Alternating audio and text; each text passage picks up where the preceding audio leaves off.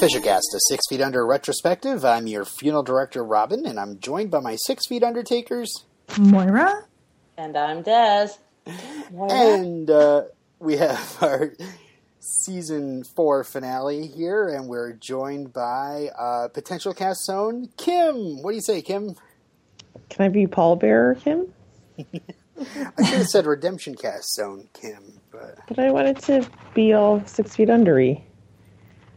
Oh, wait, yeah. You're an Undertaker, right? Can I be a pallbearer? You want to be a pallbearer? There's Undertakers, and there's... wait, you're a funeral director. Aren't you the funeral director? Well, I kind of am. I'm just saying every person that's seen the show before gets to be a funeral Does director. a pallbearer pour drinks, Kim? Because if so, then yeah, you can be a pallbearer for Start sure. your job now. I think Robin really needs one.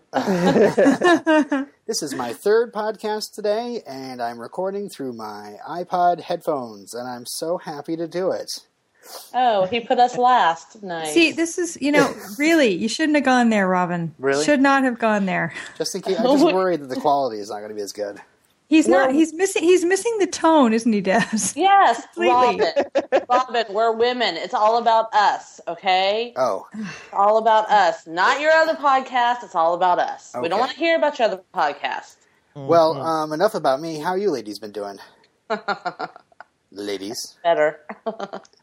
I swam in my pool for the first time today. Yay! Nice. Now, are you recording poolside like Roger Pasquazi? No, unfortunately, I was just sipping poolside, but I wasn't quite organized enough to get this all set up out in the back in time. So, no, my usual elaborate studio. Well, I mean, Des was recording Oceanside a la Lisa. I figured you'd be like Roger. Or excuse me, the Squeeze, as I like to call him. Maybe I can have that set up for the next time we record. That'd be awesome. I'd be able to do that. I could splash my feet in the water occasionally. Yeah. Well, glad you're here, Kim, and we will get moving on our finale, but definitely very, very excited. It has been one whole year that FisherCast has been recording. Woohoo! So awesome. This is old. Yeah. This is our 51st episode. We found out earlier in Redemption Cast that we only recorded 16 episodes in almost a year. So I say it's a major feat. Yeah. We're a little more prolific, I guess. Well, you don't have to watch another show in between. Yes. Yeah. We didn't do the 6 Feet Under spin-off 5 feet above. No. No. God. That one's just wacky. All right, so moving on to the Darwin Awards, and this takes place in South Korea in August of 2010. And this is going to be a kind of a audio-video version of it because, folks, I am right now, and this is probably going to be 2 days before, and you've already seen this maybe, or maybe you just haven't had a reason to go to the FisherCast group. Ladies and gentlemen, I present to you the Darwin Award winner for our episode is now being posted in the FisherCast group. It is a video, and I will summarize what happens in the video. And, if anybody wants to watch it on mute while I'm talking about it, go right ahead. It's an angry handicapped man, annoyed that an elevator departed without him, thinks it's over before ramming his wheelchair into the doors once, twice, 3 times in a row. Success and failure combined as he gained access to the elevator and plunged down the rabbit hole to his death. Stress kills, gravity kills as well. The tragic downfall of this rash rammer provides a vivid example of natural selection in action. However, natural selection just got a check. Authorities trace the problem not to the angry wheelchair guy, but to elevator doors that cannot withstand a large impact. Safety regulations have been strengthened since then to prevent accidents, quote unquote, such as might happen to children and drunks. Children and or drunks. Yes. Like that. Well, I just watched it. I've seen that before, that clip. Crazy. But I didn't realize the fellow died. Yeah. God. Yeah. That's actually footage from a security camera. If you try to imagine that the person died, it might be fun to watch. But then again, I don't know. It might be fun to watch if you imagine the person died. If you know the person died. So with that, let's move. We're just going to book right along here to our first break. This is from tuning in to Sci-Fi TV. So Ghost infected Frank. He passed it on to the other guys, and I got it from his corpse? Right. Hello, Echo. How are you feeling? Did I fall asleep? For a little while. Previously on Heroes. You had to go and be the detective, didn't you, Matt? I'm not an aggressive person, but... Oh, man, there's just way too much on all these channels. But only in-game. Everybody lives, Rose. Just this once. In your dreams, Nutloaf. Bite my shiny metal hat. Sometimes I get visions. Walter, what are you doing? What you learn? I wish there was some way to find out what's really worth watching. There is. What? Who? What was that? Tuning into Sci-Fi TV is the viewer's guide to genre television. Where is that coming from? With its spoiler-free quick reviews and water cooler and the spoiler-filled in-depth back porch discussions, Tuning into Sci-Fi TV is the only resource fans need to know what's on, what's good, and what's coming soon in science fiction and fantasy television. How did you get into my house? Join Kevin, Wendy, and Brand each week for the latest in genre television. I'm calling the police. You can find Tuning into Sci-Fi TV at tuningintoscifitv.com. No, seriously. How did you get into my house? And we're back, and we're in the segment Open Casket Viewing. Moira's going to get us started off here. I am indeed. All right. Season 4, Episode 12, the season finale. Titled, interestingly enough, Untitled. Claire's instant fame goes to her head. No kidding. Vanessa delivers an ultimatum to Rico. What? George's apocalyptic visions take a toll on his sanity. Oh, no. David comes face to face with a demon. Keith receives a business proposition from an unlikely source. After receiving some shocking information about Lisa, Nate travels to her sister's home. Nate returns home with a very important question for Brenda. Wow, sorry. Go ahead. I was going to say half of that was inaccurate. Yep. Or just... really poor choice of words. Veiled. Yeah, ultimatum isn't exactly the word for it. Not even close. Written by Nancy Oliver, and as usual, because it's a season finale, directed by Alan Ball. Yay! And Alan Ball did do the commentary for this, in which he immediately spoils season 5 right off the bat, so don't listen to it if you're a newbie.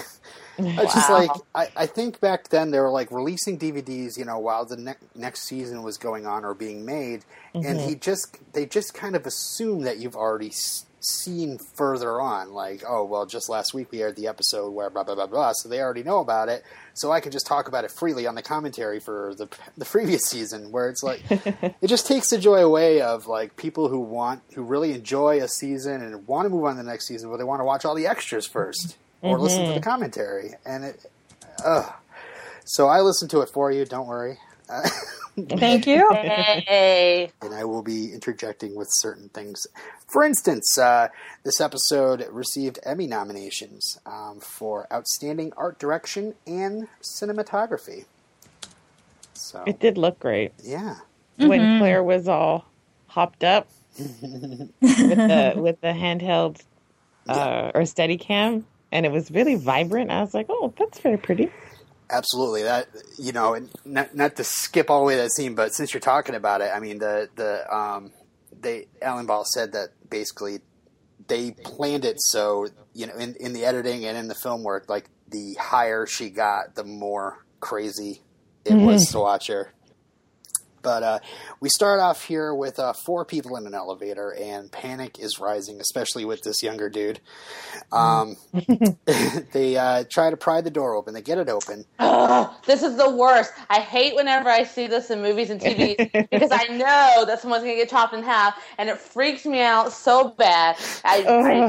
Elevators now freak me out. I can't, from all the TV shows that do this crap. Yeah. I hate it. Why would anybody do that?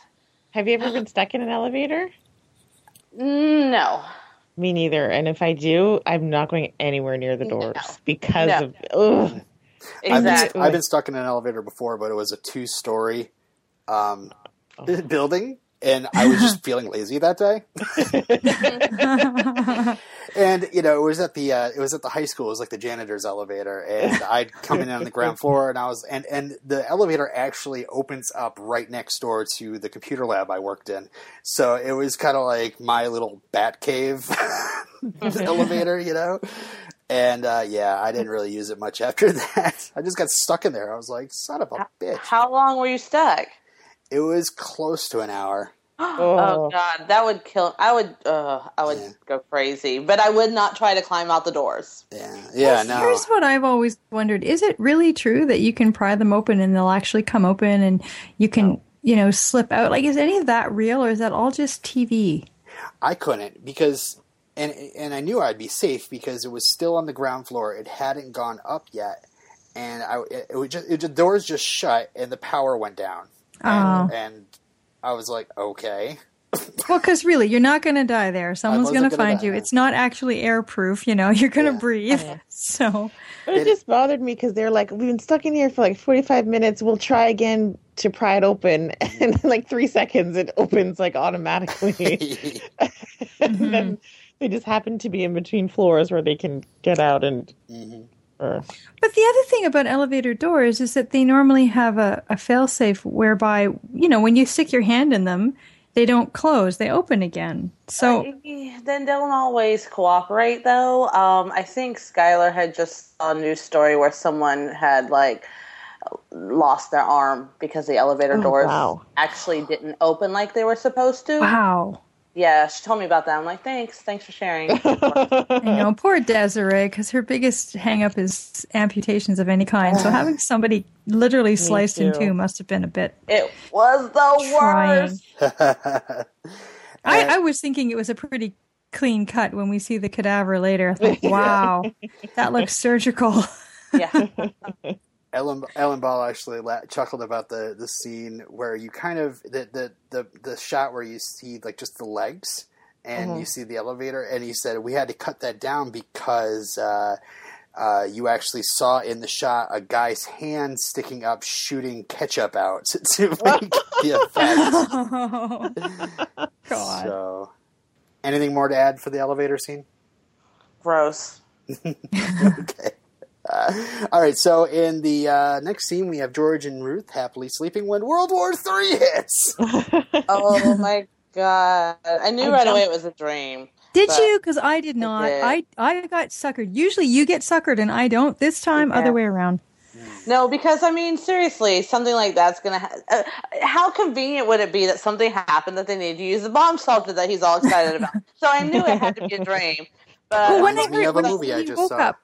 when he woke up from the noise, I actually just thought somebody threw a rock through their window. Maybe one of his wayward children or something. I don't know. But when he goes downstairs and everything's everywhere, then that's when I maybe it was like an explosion, though, not just a rock through the window. And then did you hear air raid sirens going off? Yes. Yeah. So I was like, give me a break. It's George's wet dream. That's what it is. Is that why he was paddling in his sleep? Yeah, he woke up quite chubby. So George goes downstairs and the house is completely destroyed, and Ellen Ball says that the crew really loved trashing the set for this episode. So, and there's trees through the house, and there's a mysterious woman in turquoise calling for George. I was wondering if it was like an ex-wife or something, but I guess that's where my brain went too. I thought, oh, is this the first wife and somebody he murdered? That's actually where I was headed. Me too. So that's your thoughts? It was like thoughts? A mashup of all six of Well, them. because from the beginning I've been thinking he's a murdering menace, but of course this episode now has completely switched my theory about George. So we'll get to that later.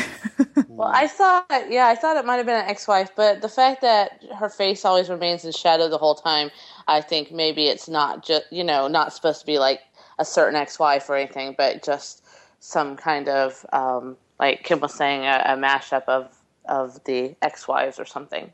Well, and I was thinking, it's all going to come out now. We're going to finally get his backstory and find out what evil deeds he did, which we do get his backstory, but it didn't go the way I thought it was going to go.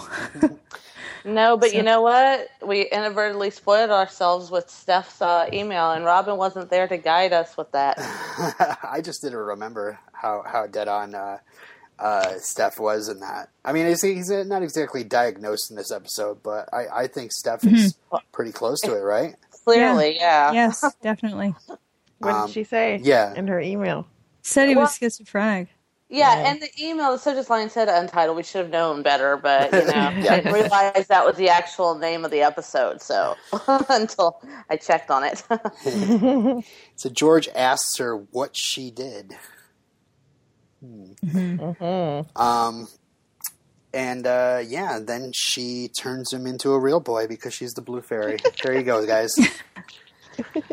Anyway, Ruth wakes him up, and he was whimpering and paddling with his feet. Like a little puppy. Rico wakes up in his bedroom, and he's looking pretty pathetic. No, wait, one point there. Sorry, go back for a sec. Notice he lies to her and pretends that he doesn't remember what was going on, but clearly he does. Oh, yeah. There's another clue, that's what I'm getting very suspicious of. It was such a good dream. He didn't want to tell her about it because she might get jealous.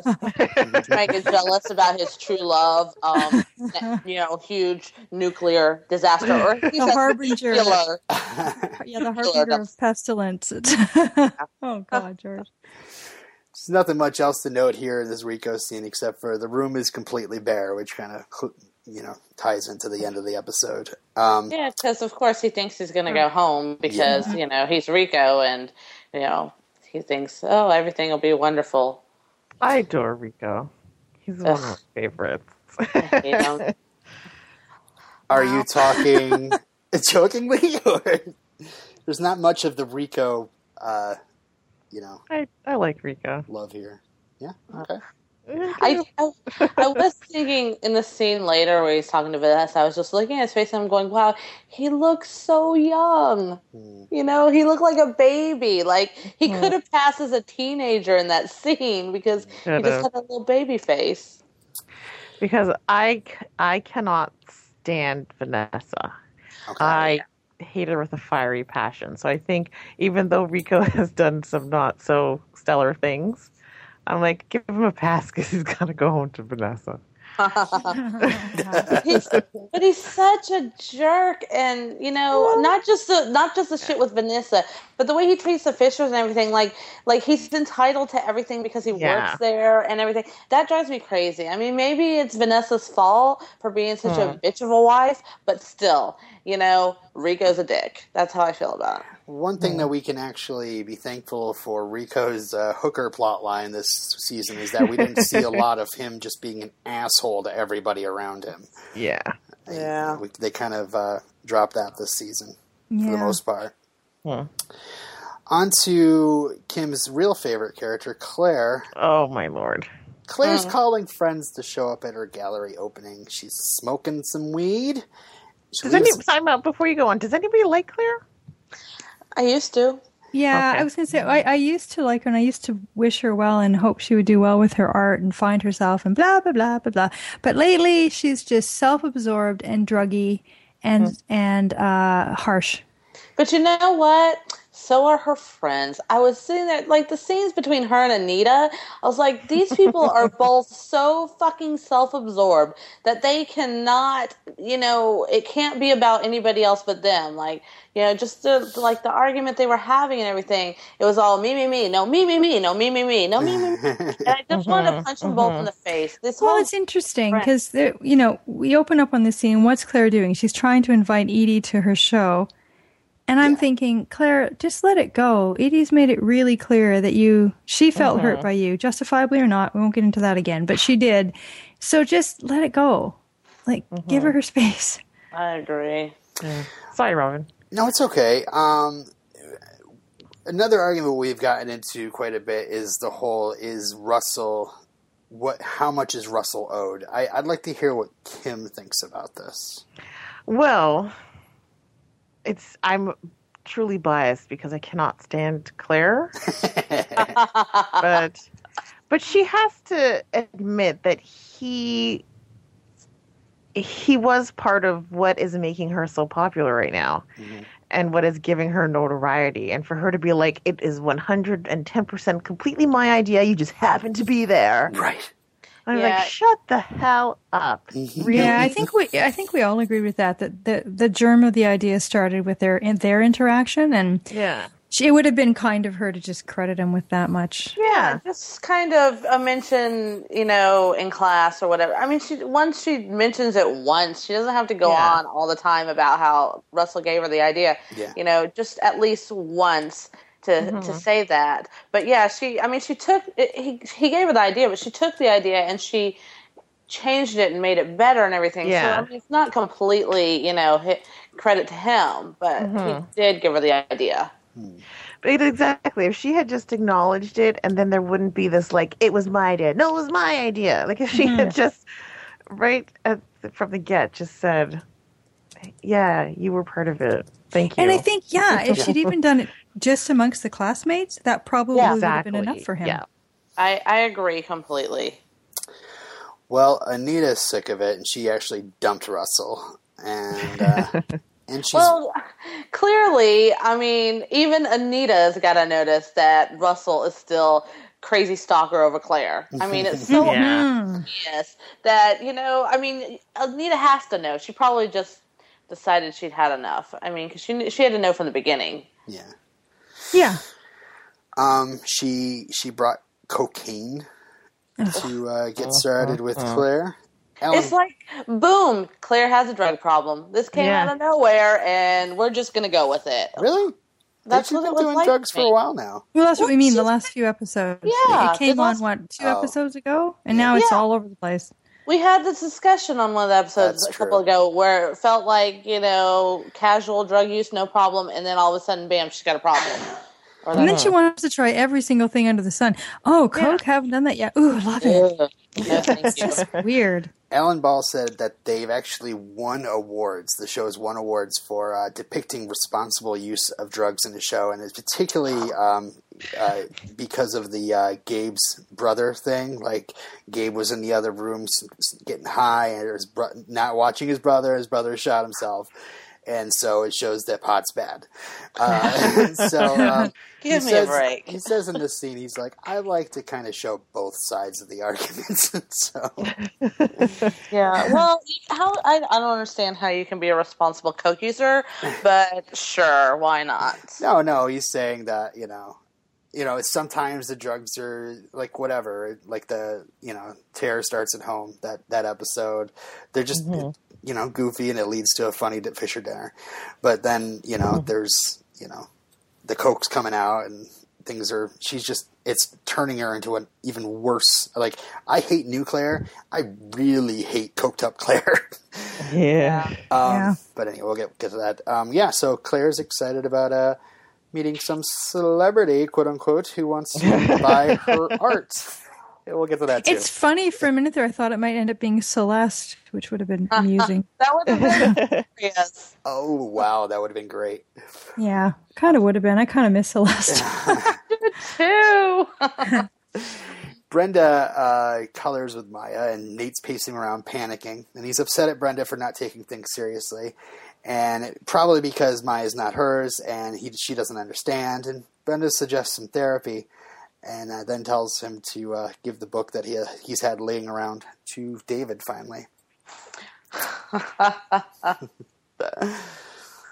Did anyone find Nate a little bit annoying in this episode? Yeah, he's been a little bit annoying lately. We've been finding Nate annoying for the entire season. Right, for me, it's right up to a certain point in the episode. Yeah. Then I'm rooting for Nate. Yeah. Exactly. Yeah. So in the next scene, we have David pointing Jake out in the lineup, and we have this really sinister close-up of Jake. And by the way, Alan Ball says the detective standing behind David and during that scene is actually a guy named Matt Hannigan, and he is Nate's stand-in in all his scenes where he doesn't need to be there, just needs to show the back of Nate. This guy, Matt Hannigan, steps in and plays Nate.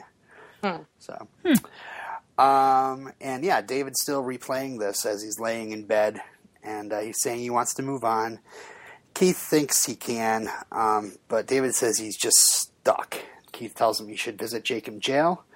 David says, that's going to be self-destructive. How dare you? Not necessarily. I'm thinking, thank you, Keith. That's an excellent suggestion. Keith has become like the level-headed one, of the show. Yes, pretty much. As amongst all of our Fisher potential vote fors, he is the most sensible right now. Yeah. Maggie's coming to town during a layover. This is George's daughter. George is very excited and gets Ruth all excited by inviting her to go to lunch with him and her. Maggie's a pharmaceutical rep. She's just kind of like, during a layover, she's going to Hawaii. She stopped in LA. So, I thought that was a great scene. Yeah. I thought it was fantabulous. Well, I got excited wondering what the Maggie would be like and what we would find out because of it. She just had this look like, are you okay? Like they didn't really get into details, but what they weren't saying was more intriguing than what they were saying. Yeah, because they kind of open up on Francis Conroy, and he's in the background talking to Maggie, and she's just got this look like annoyed and then curious, and then yes, yeah, she's great. So Kenneth's ex-wife, Kenneth, the guy who was torn apart, his ex-wife is surprised that she was still in his pre-need, and Rico thinks that he still loved her, and Nate is pissed that she won't take responsibility. And then he tells her how she died, and she pukes on the floor. Good job, Nate. Way to be an asshole. I just love that all these intake scenes, every single one of them, I swear, it is our characters working through their own shit on these, people that are guesting or whatever. It's just always funny. That kid giving the eulogy was just like, whoa. Yeah. In the embalming room, we actually see the body. Oh, thank you. Thank you so much for giving me nightmares, you bastards.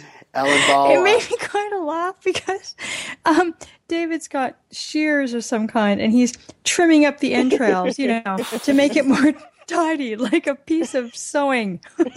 See, I didn't look closely. I just saw it was, what it was, and I was like, okay, not looking. Yeah. Alan Ball says in the commentary that they went kind of nuts with this body, that they made that sucker so much gorier that it really is on the screen here, and he had to actually intervene and say, less is more, guys. Serious stuff was just kind of like falling out of the bottom of this guy. Or the top of this guy. It's weird because in movies and TV shows and when things like that happen, because it's fake, you kind of like, oh, okay. But if it were to really happen, of course, it would be just completely disgusting. But I can get away with that's not that bad. Like even when you watch True Blood or stuff where it's just like stuff is just spewing everywhere. It's explosions constantly. You're like, it's okay. It just looks. You know what? It's not even the visuals. It's it's the odor. Oh. Yeah? The smell of open entrails is not nice. I wouldn't assume it would be pleasing. No. So, I guess they get used to it if you do this kind of job, but whoa. Yeah. And we find out here that in cases like these, they don't actually just sew the body together. They just kind of tie it off at both ends. At Fisher and Diaz, they don't. Now, maybe somewhere else has a different approach. All right. Well, maybe they use super glue. Who knows? So Nate finally gives David the book, and in the book, David finds a picture of Lisa and gives it to Nate. And I thought, oh God, we're never ever going to be done with Lisa. Nope. You sound like Brenda. In the next, I feel her pain. In the next scene, the squeeze is calling Keith poolside, And Alan Ball actually says that this whole set here of Roger's house is Bing Crosby's old house, apparently. Anyway, he wants to... Bing Crosby would have never thought that scenes like these would be taking place, but whatever. So anyway, so the Squeeze wants to discuss something, and he actually kind of threatens to go back on their little deal sealed with, apparently it was just a little mouth action. Wasn't actually, a little blowy. A little blowy. Yeah. Happy mouth fun time. That's right. Yeah, happy mouth fun time. I believe that's our expression. I'm so creeped out every time I see him. And he's the type of person you can tell right away that he will not, he will hang things over your head and just keep, asking, taking and taking. Yeah, and turning the screws and, blackmail. Mm-hmm. Keith should have made sure he got the thing in writing at the time of Happy Mouth Fun Time. By the end of this blowjob. Yeah, while I'm doing it, you start writing it out, and when you have your orgasm, that's when you sign on the dotted line. So the gallery owner is going into real depth about Claire's work to Nicole Richie, who seems to be just kind of staring blankly. Or maybe that's just her normal look. Yeah. She doesn't understand what's going on. She yearns for the more simple life, I think. Like, where's Paris? I'm so confused. I know, they should add Paris in here, too. That's like she was somebody. Nicole says, it reminds me of paper dolls and bad relationships and the lies that stupid people say. Sorry if I stole somebody's quote. I thought for sure Claire was going to go, yes, exactly. But I guess not. She had to be really pretentious, too. She wants to see more, and the gallery owner says Claire is actually working on more. Probably to Claire's surprise, I think. All right, so we finally meet this Maggie that we've been talking about off and on since we've met George. She's played by Tina Holmes, who originally read for Bettina's daughter, Marcy, and they liked what she did, and they invited her back to play Maggie. She looked familiar. I couldn't look her up because I didn't know her name. Yeah, you don't need to look her up. Did you watch Persons Unknown? Yes, I did. She played Moira, actually. Oh, she looks so different. Yeah. That's probably like her biggest thing besides this show. I loved that show. She's guested on things like Grey's Anatomy and I don't know. Yeah, I probably saw her there. But anyway, so Maggie is here. She's a pharmaceutical rep, and she's talks about how much doctors love to see her. Moira, do you love to see your pharmaceutical rep? I have a couple I like, and I have a bunch that I kind of don't really talk to a whole lot.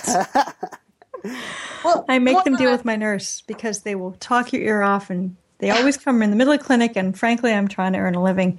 So, but she was right about how like the doctors give out the samples to people who can't afford the prescriptions. I know, because I don't have medical insurance, and sometimes when I go to the doctor, they'll be like, "Oh, here, let me just give you these samples, and that I don't have to write you a prescription." I'm like, "Thank you." That's true, and even in good old Canada, I do tend to favor the people that don't have drug coverage and try to give them little stockpiles when I can. So she gives George something for his stomach that he actually doesn't really need, but maybe for later. It was antibiotics. No, she gave him an antibiotic. Sorry. Which was and they talked about potassium iodide, which which I wrote in my notes. I said, okay, so clearly this is some kind of long-standing issue. His obsession with the end of the world is not new, which is what we've been suspecting, but not. This is our proof of it, right? Mm-hmm. So that got me more and more worried that. Maybe Stephanie was right. Maybe he was actually mentally ill. Exactly. as soon as he told her you can get it on the internet now, and she's like, "Well, that's convenient," and I was like, "Oh crap!" And then she Because says, really, like up until this point, Robin, other than last time when you were talking about being worried about George's level of obsession, which I kind of think was informed by the fact that you knew what was coming next, because, you know, okay, what I'm trying to say is up until then, even when he was getting a bit obsessed with the bomb shelter, I was still chalking that up to him just being this intense, quirky kind of guy, because I think he gets on a rampage about different causes that he takes to his heart, and he runs with them, and then he moves on to the next cause. At least that's my impression. But this is the episode where I think, oh, okay, there's actually something much more chronic and sinister going on here. I thought the exact same thing, Moira. Are you saying I spoiled you? Yeah, a little, but that's okay. But not like not in a bad way. Not really spoiled, but it just. But I wonder if that's why you were taking it more like, "Wow, this is really worrying me," whereas I was just thinking it was quirky. You know? Yeah. Well, you know, I wanted to kind of get away from the serial killer motif going on. It's okay. We would have come to that conclusion ourselves that we were completely wrong, or I was completely wrong. All right. Well, I'm hanging up my earbuds. I have wronged you. No, it wasn't intentional. I think it was more like no, I don't think it was spoilery. I just think it was opinion spoilers. Opinion spoilers, yes. Don't fret, Robin. Don't be upset. Well, like Maggie says, let's not worry about today. We're okay today. Yes. And George, you can tell she said that before, can't you? Yes. Yeah. And Fisher Cass is okay today as well. And then I wondered why this girl did not show up when he married Ruth, because apparently she's been someone who's had to deal with him and caretake for him, you know, probably for most of her life. And why wouldn't she come to this? You know, that a marriage is. I mean, clearly it's a mental health issue. So a marriage is something huge that can totally screw up, you know what I'm trying to say, right, Moira? Yeah, well, I do. And I think my suspicion would be that he didn't tell Maggie at the time. Right. And that she's used to him doing some pretty extreme behaviors. So after the fact, when he then says, "Oh, by the way, I got married again," she probably is at the point where she takes all of this in stride, takes a deep breath, and thinks, "Okay, Dad, how are you sounding?" You know, she would go by how he sounded at the time. Yeah. Okay. That's what I. Back when they got married and he said that his kids didn't want to come or whatever, I took that at face value because we weren't completely suspicious yet. So I guess I never revised that thinking. And I'm not sure if the writers knew yet either. So Yeah, when they said true. that. So yeah, Brenda is still mad at Nate, and he's saying, you know, hey, I want support, and she says, "That's all I do." And he's staring at a picture of Lisa, and Brenda says she can't compete with a dead woman.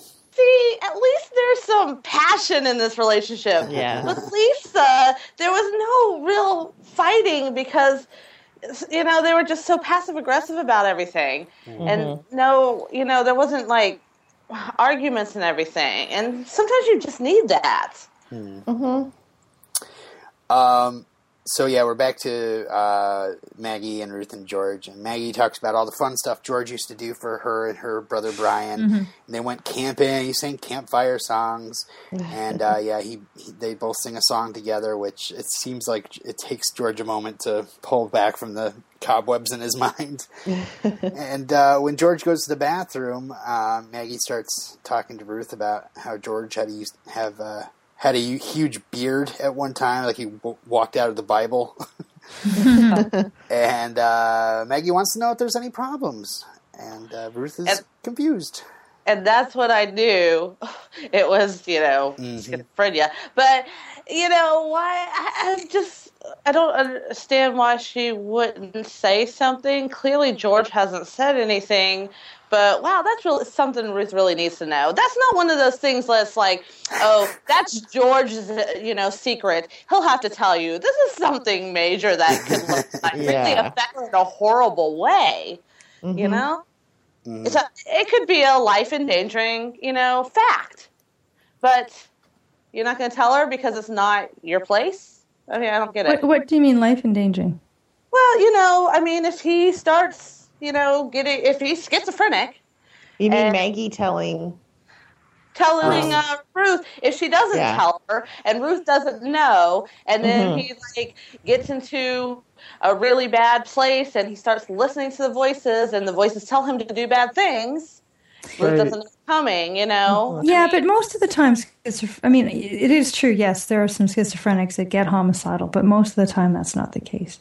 But your point is well taken. I agree. She has an opportunity to know or to tell her.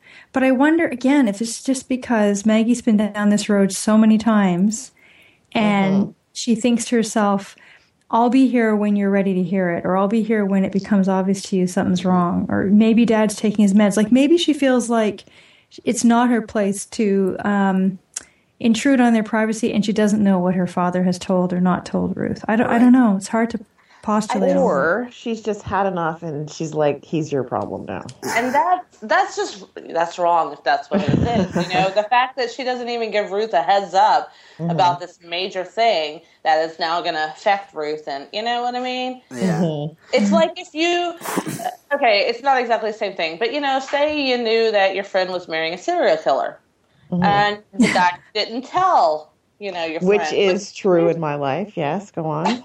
What? No. You tell your friend? You know Mike Myers? I have. I've told my friend, I'm like, look, I do not like this guy. And when you guys break up or get divorced, I will say I told you so. I said those exact words. Yeah. Well, it's one thing if you just don't like the guy and you think he's bad news, but if you think, there's a secret that big that the person needs to know for, I see what you're saying. It's too major to not tell, I think they're just foreshadowing for season 5, huh? Could be. Clearly, yes. Yeah. All right. She gives her all her numbers and says he trusts me. Yeah, that's what I definitely knew as a schizophrenia that way. It's like probably the one person who can, talk him out of things or, be the anchor. David and Keith are watching a movie, and David is still nagging on about whether he should go or not. He's wishy-washy. He wants to get his balls back. Yeah. Keith's trying to watch the movie, but then he breaks out. He's all right. I'm going to go with you. And if you haven't been honest with me. So when you say you're fine, so I'm just going to go with you. And and that's what I loved Keith in that moment when he said that, no, I'm going with you because I didn't listen to you when, I was on the road and you said you were fine. And so this time I'm not going to listen again. Right. We have a quick scene of Stalker Rico outside his old house watching his children and ex-wife. He's been taking lessons from Russell. Claire can't sleep. She's stressed. Anita tells her the deal, and then she gets on AIM with Billy. She says, quit sucking weed and lie down. That was great. But she couldn't sleep because she felt Russell's eyes on her, probably. I hope she felt guilty. I doubt it. I must take issue that both Billy and Claire changed their screen names since we I last noticed saw them that. I was wondering if you picked up on that. What was Claire's screen name? Because I didn't even notice that. I saw Billy's. We'll start with Billy was Mr. Chen 106, and he used to be Billy Batty. Now he's like a respectable teacher, though. Yeah. Claire is just boring C. Fisher 220, whatever that means. She used to be I See Dead People, which is awesome. Because she really does. Maybe her birthday's February 20th. Maybe. So Nate has his dreaming of Lisa at the beach and who might have been there with her. And he comes down and says, hey, this shirt in this photo it was a shirt that she bought a week before she died. And this picture is taken at the beach where she went missing, so I need to find out what's going on. I need to get up to see Kayla and ask her about this. It was a photo sent from beyond the grave. Brenda's tired of Nate going a little cuckoo, and yeah, Nate says, I'm going to bring Maya to my mom's, and she says, why would you do that? We're living together. Seriously, Nate, stop being a dick. Mm-hmm. But yeah, he apologizes and says, I have to do this. So, and here's where I hop on board the Nate train. Yeah, well. Mm-hmm. Anyway, moving on. So, the Blue Fairy is talking to George on the sun porch. And I was trying to figure out what you were talking about. The woman in turquoise she's billed as. But I like to call her the Blue Fairy. His hallucination. Yes. Mm-hmm. Mm-hmm. Or is she? Oh, she's a hallucination, all right. Ruth seemed to see her, so I'm going to say she must be. Or she's a ghost that only George can see. Ghost, maybe? Yeah, so she's talking about the poison in the air. She's Michaela's real mom. The chemicals in the rain, and she says that their days are numbered. There's no hope. And George is just protesting against this, you know? It's like... it's kind of sad watching him, and then we see him from Ruth's point of view, and it's just even sadder, I think. It really is sad because the distress that he's feeling is genuine. If you think about it, if you can imagine not knowing that what you're seeing is not real, not realizing it's not real, having this negativity thrown at you all the time, so you have to battle it all the time. I mean, it would be exhausting. Mm-hmm. It's a horrible disease. Mm-hmm. I thought for sure when Ruth walked in, he would kind of notice her and snap out of it, but he didn't. He kept talking. No. And he was clearly having a conversation with somebody, not just talking to himself. Like she said, she asked Brenda, what does it mean when someone started talking to yourself? But to me, talking to yourself is a little bit different than that, a little less. This was an actual conversation where you were carrying on a conversation with somebody only you could hear, and they were just answering you and they were there. I think if you witnessed that, it would give you chills. Yeah. Totally. It really would. Then I would think it was a ghost. Well, I mean, the other thing I wanted to point out about this scene, and of course the first scene, is just behind the woman in turquoise, through like the shaded window, it looks like it's still like just apocalypse. And the way like the lighting is in this scene, it looks like, they're in the middle of some sort of apocalypse. And then when you switch out to where Ruth's looking, it doesn't look that way at all. I didn't notice that. Yeah, it's good to go back and look at. I will. It's this hazy yellow. It's just kind of scary looking. So yeah, Kenneth's ex, the ex-wife, is sitting alone and asks Rico to sit with her, and she can't stop thinking about how he died, and neither can Des. And for different reasons. It says that they weren't close anymore. They hadn't been married for about 15 years, and now she's decided she's going to bury him with the rest of her family. Rico says family is family, and divorce doesn't change that. And then I threw up all over the intake room floor. And she says, when people get into your heart, and he says, they stay for good. And then I threw up more. It was the worst. It was the worst. Oh, I kind of liked Rico in this one. You know what? I love that line just because I think it's true. Rico. Obviously, he's working through his own issues, but he's also clearly being a good person. Like, he's being a Nate for this Yeah, woman. I mean, not related to Rico so much, but I'm just saying in general, in real life. Yeah, it's true. When people get in your heart, they don't leave. They stay there. That's true. Sometimes they do. Sometimes they just don't care anymore. Des, you'll always be there, just so you know. Even if I'm not always there, you'll always be there. Aww. All right, so we have Ruth. My heart's melting. We have Ruth. She's gonna run and get some ice, quick. Ruth is on the phone calling Maggie. Ruth's on the phone calling Maggie. She's worried. And then we see David checking into the prison, seeing the correction officer looks like Jake. You know, obviously he sees Jake, and then he heads in. But notice he goes alone. Yes. Mm-hmm. That's so interesting. You know, he didn't tell Keith he was going. Clearly. Mm-hmm. I mean, that took guts too. In a way, I admire it, but a part of me goes, "But wait, you have this wonderful partner who wants to help you, and you won't let him." Yeah, maybe he just thought, you know, if I'm gonna get over this, I can't lean on anybody about it. Yeah, maybe. I just think it's interesting. He choked on his own. So Claire and Anita are in the bathroom of this art gallery, and they're doing some coke.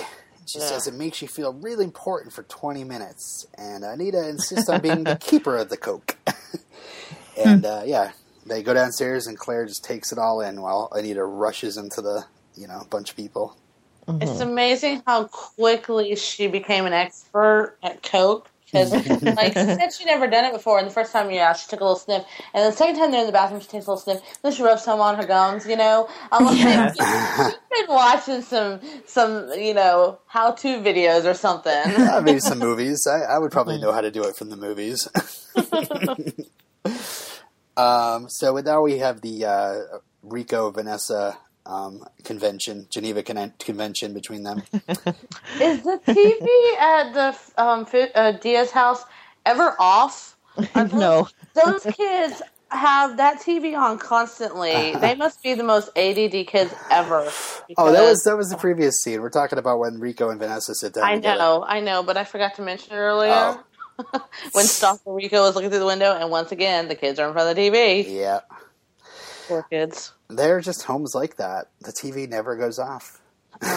Irks me so much. That was like my house when I grew up. The TV was always on, even though if no one was watching it. The TV was just on. That drives me crazy. My parents have the TV on all the time when we come over there, and I'm like, turn off the damn TV. It's just annoying. You can come to my house, Des. It's not like that here. Yeah, I don't turn my TV on until, I'm going to watch something, and then it's off. And my children have a limited amount. Well, Skylar, she doesn't watch that much TV anyway, but Gavin has a limited amount of TV he watches. And I do not believe in having TVs in my children's bedroom either. No. Because no. All right. Now we're getting into major, parenting tips. Come on. Let's get back to Rico and Vanessa here. What did you guys think of this scene? Did you feel bad for either of them, or? I felt bad for Vanessa more than Rico. Yeah. Because, he's the one who was, pissed away the marriage, and he was cheating on her. He was, Think Vanessa should have given him another chance? You know what? But I don't think I really thought that. I was surprised by Rico. I was surprised that he was, owning up to it, and that he seemed extremely sincere. But I also was not in the least surprised that he expected to move back in because he apologized sincerely. Moira, what did you think?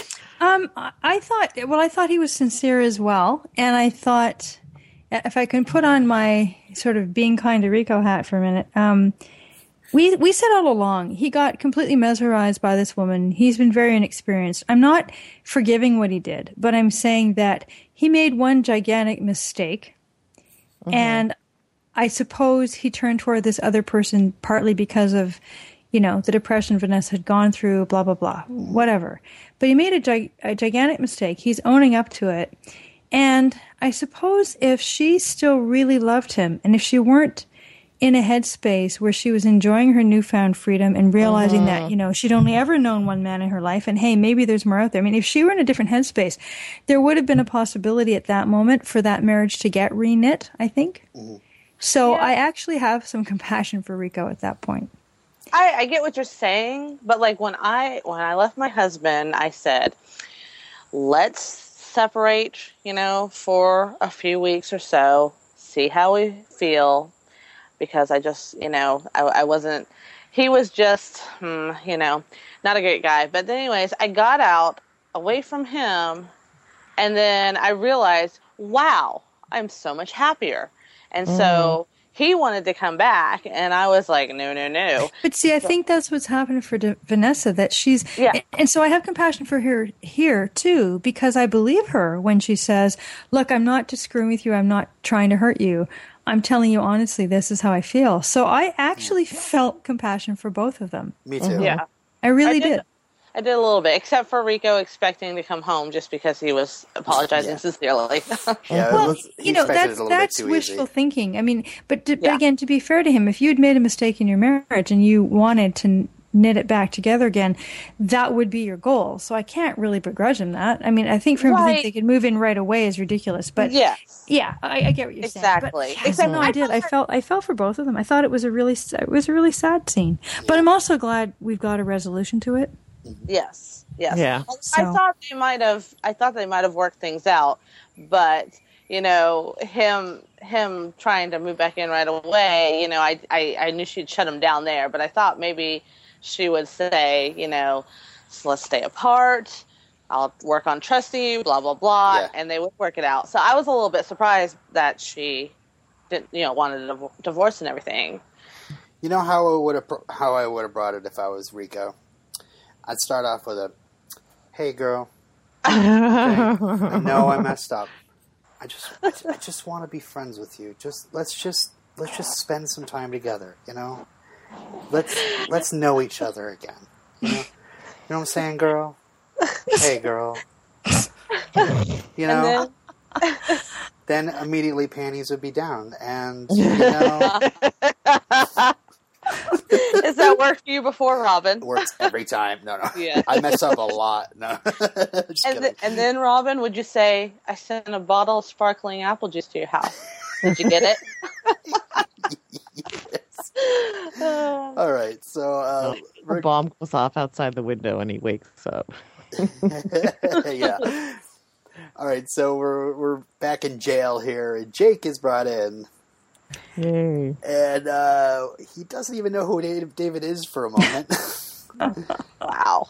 And then he says he looks good compared to everybody else I see. And he starts talking about how terrible Detox is and hopes that David brought him something. Wow, he is a real piece of work. Yes. David wants an apology. I'm so glad that David went, because I think that seeing him in that situation and how truly pathetic he is, really took that power away. Mm-hmm. Yep. He's been he wants an obsessing apology over him for so long, and then this is what he sees when he. Yeah, loved it. Oh, gosh, and it's just he's such like, I don't know, he's a mentally ill person himself, Yes. By saying all this stuff about how, he brought all this stuff on himself, because he was scared of the body in the back of the van and made it all about him. Yeah. And then he says, "You're not the one who sits in a jail when he doesn't have to," or "I'm not the one who sits in a jail when I don't have to. Visit any time, take me out to lunch when I get parole. I'll probably be busy." All right.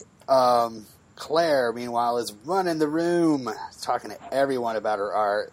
Russell is standing in the background, stalking her. He was like, every time you went back to the gallery, he's like looking at her from the balcony or peeking around paintings and stuff. It was crazy. He's taking pages from the old Billy Chenoweth playbook. Basically. Yeah, and he almost looks like a stalking ghost the way with his beanpole body and his stupid, ugly, stringy hair. He pulled it back to the gallery. His hair pulled back with a bow tie. Like a pirate. Yes. Funny. In the bathroom, her and Anita do a little more blow, and Anita says that she should probably do some blow with Jimmy to kind of thank him for the whole art gallery thing. But sure. Outside in the gallery, Ruth runs into Brenda with Maya. And okay, did you notice that Brenda fixed that child's hair? She had pigtails, and it was like, oh, finally, she's not just wearing the mullet. What I was thinking that the little actresses or actors, whatever, who play little Maya, they clearly genuinely like Rachel Griffiths because they're cute together. Yeah, that kid looks so bored. I felt bad for her. It's probably the fifth take, probably. Yeah. Well, it's a gallery. It's a little boring for a small child like that. That's believable. She's acting. So what did you guys think of Brenda and Ruth finally having a conversation this season? It's like the first one they've had, I think. Mm-hmm. Yeah. It was a little awkward, but not totally terrible. They talk to each other about sudden things. Sometimes it's not always the best. Sometimes it is. And I thought it was good. I thought Ruth was kind and again genuine. And one thing about Ruth, she's gotten a little bit less shrill. Yeah, which is sort of nice. She was kind of accepting her, but not like straight out accepting her. Mm-hmm. I saw this great interview on the season 4 disc, and it was with all 4 of the Fishers, and I tried hard to rip it so I could just put it on the Facebook group. I was like, it's just an interview, because like they're all pretty awesome with each other and support each other. And Frances Conroy is definitely like a lot. It's like she's like Ruth, but she's totally like chill Ruth. It's really funny. If I get an opportunity to put it in the group, I will. But it did not code well. So did you look on YouTube? Yes, it's not out there. It's not out there. I tried. It was an interview with Bob Costas. So it was pretty good. It was like 15 minutes, but. Probably nemesis. If you do have the discs and you're a newbie, I think it's pretty spoiler free. It's not even they talk about the show and just being on the show, not things that happen in season 5 or anything. So anyway, yes, Ruth asks Brenda about what does it mean when a person talks to himself, and see where that goes. Billy... Well, no, and I assume that they then subsequently have a conversation that we don't see. Yeah. I would assume so, too. Mm-hmm. Because Brenda really likes her new therapy powers and the psychobabble speak. Her therapy voice? Yes. Seriously, like the whole episode, the past couple episodes, actually, just any conversation she's having with Nate, it sounds like a therapist, Well, he kind of needs one, so... Yes. But I don't know if she would be the right person. It's good that... interest. Oh, absolutely. It's good. We actually find out in this episode that David's been seeing the therapist, so that's good. He's needed that. But, in the next scene, we're still at the gallery. Billy is asking why none of Claire's pieces have names. And she says she doesn't want to tell anyone what to see. Which now we know the reason why this episode is called Untitled. Claire admits to Billy that she has no idea what they mean. And he says, I know, isn't it great? I love that because it feeds into everything Des complains about in terms of how pretentious artists are. Yeah. And how it's all bullshit. No, it's actually quite fun. Yes, and I really like that she admitted that instead of trying to be pretentious again. Yeah, it's cute. Meanwhile, the Squeeze is trying to put the squeeze down on Keith about hiring him as a bodyguard. Keith says he'll think about it, but he wants that lawsuit to be over. And then we meet Steve. Nice. Yes, gratuitous male nudity. That was good. It was much needed. Don't you agree, Robin? I was so impressed that when he dove in the pool, we got to see Sackback. Appreciated that. And after Keith sees it, he says, I'll give it serious consideration. So another person has shown up, Olivier. Oh, Lord.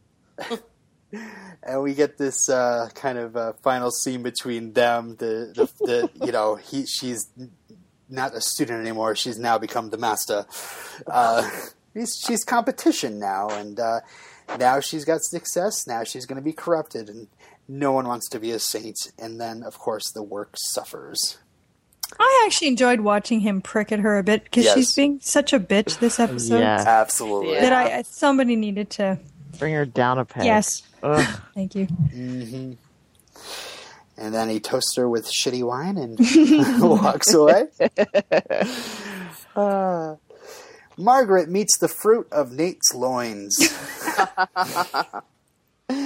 And Margaret says, I don't think she likes you very much. And Brenda says, Margaret can't help but make us feel bad about ourselves. And everyone should lose an organ. It's so liberating.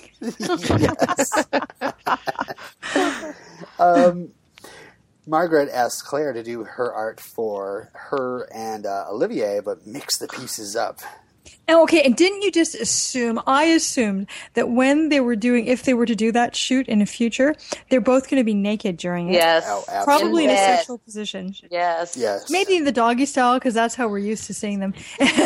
And poor Claire would have to film it. I thought the same thing. After Margaret goes away, she hugs her and calls her brilliant. Claire is standing there with Brenda and Maya, and then she excuses herself. Now, I had a little observation here that when I first saw this, I mean, she's looking a little bit more jittery, so perhaps she's kind of fiending for some more coke. Mm-hmm. But I thought she was feeling also pretty awkward talking to Brenda because she has some feelings for Billy, maybe. Right. So echo. Yeah. Yeah, well, she looks like as she's walking away and she's sort of pacing and she's speeding up.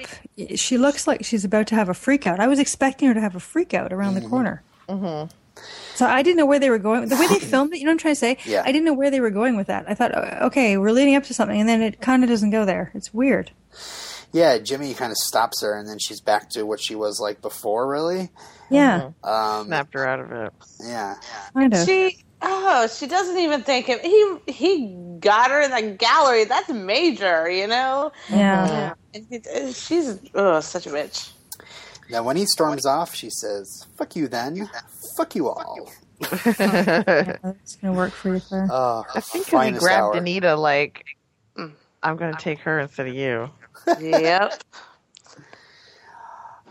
So Nate pulls up to the house and he finds Michaela swinging all by Ghost herself. Michaela. I have a question. PP. Where do they live? They live a few hours up the road because they took the kid to Legoland. It's the parents who live elsewhere. Idaho or something. No, that's where the mom and dad live. Okay, because I was like, there are palm trees in the background. And... I remember because Lisa was driving up the coast. Lisa was driving there.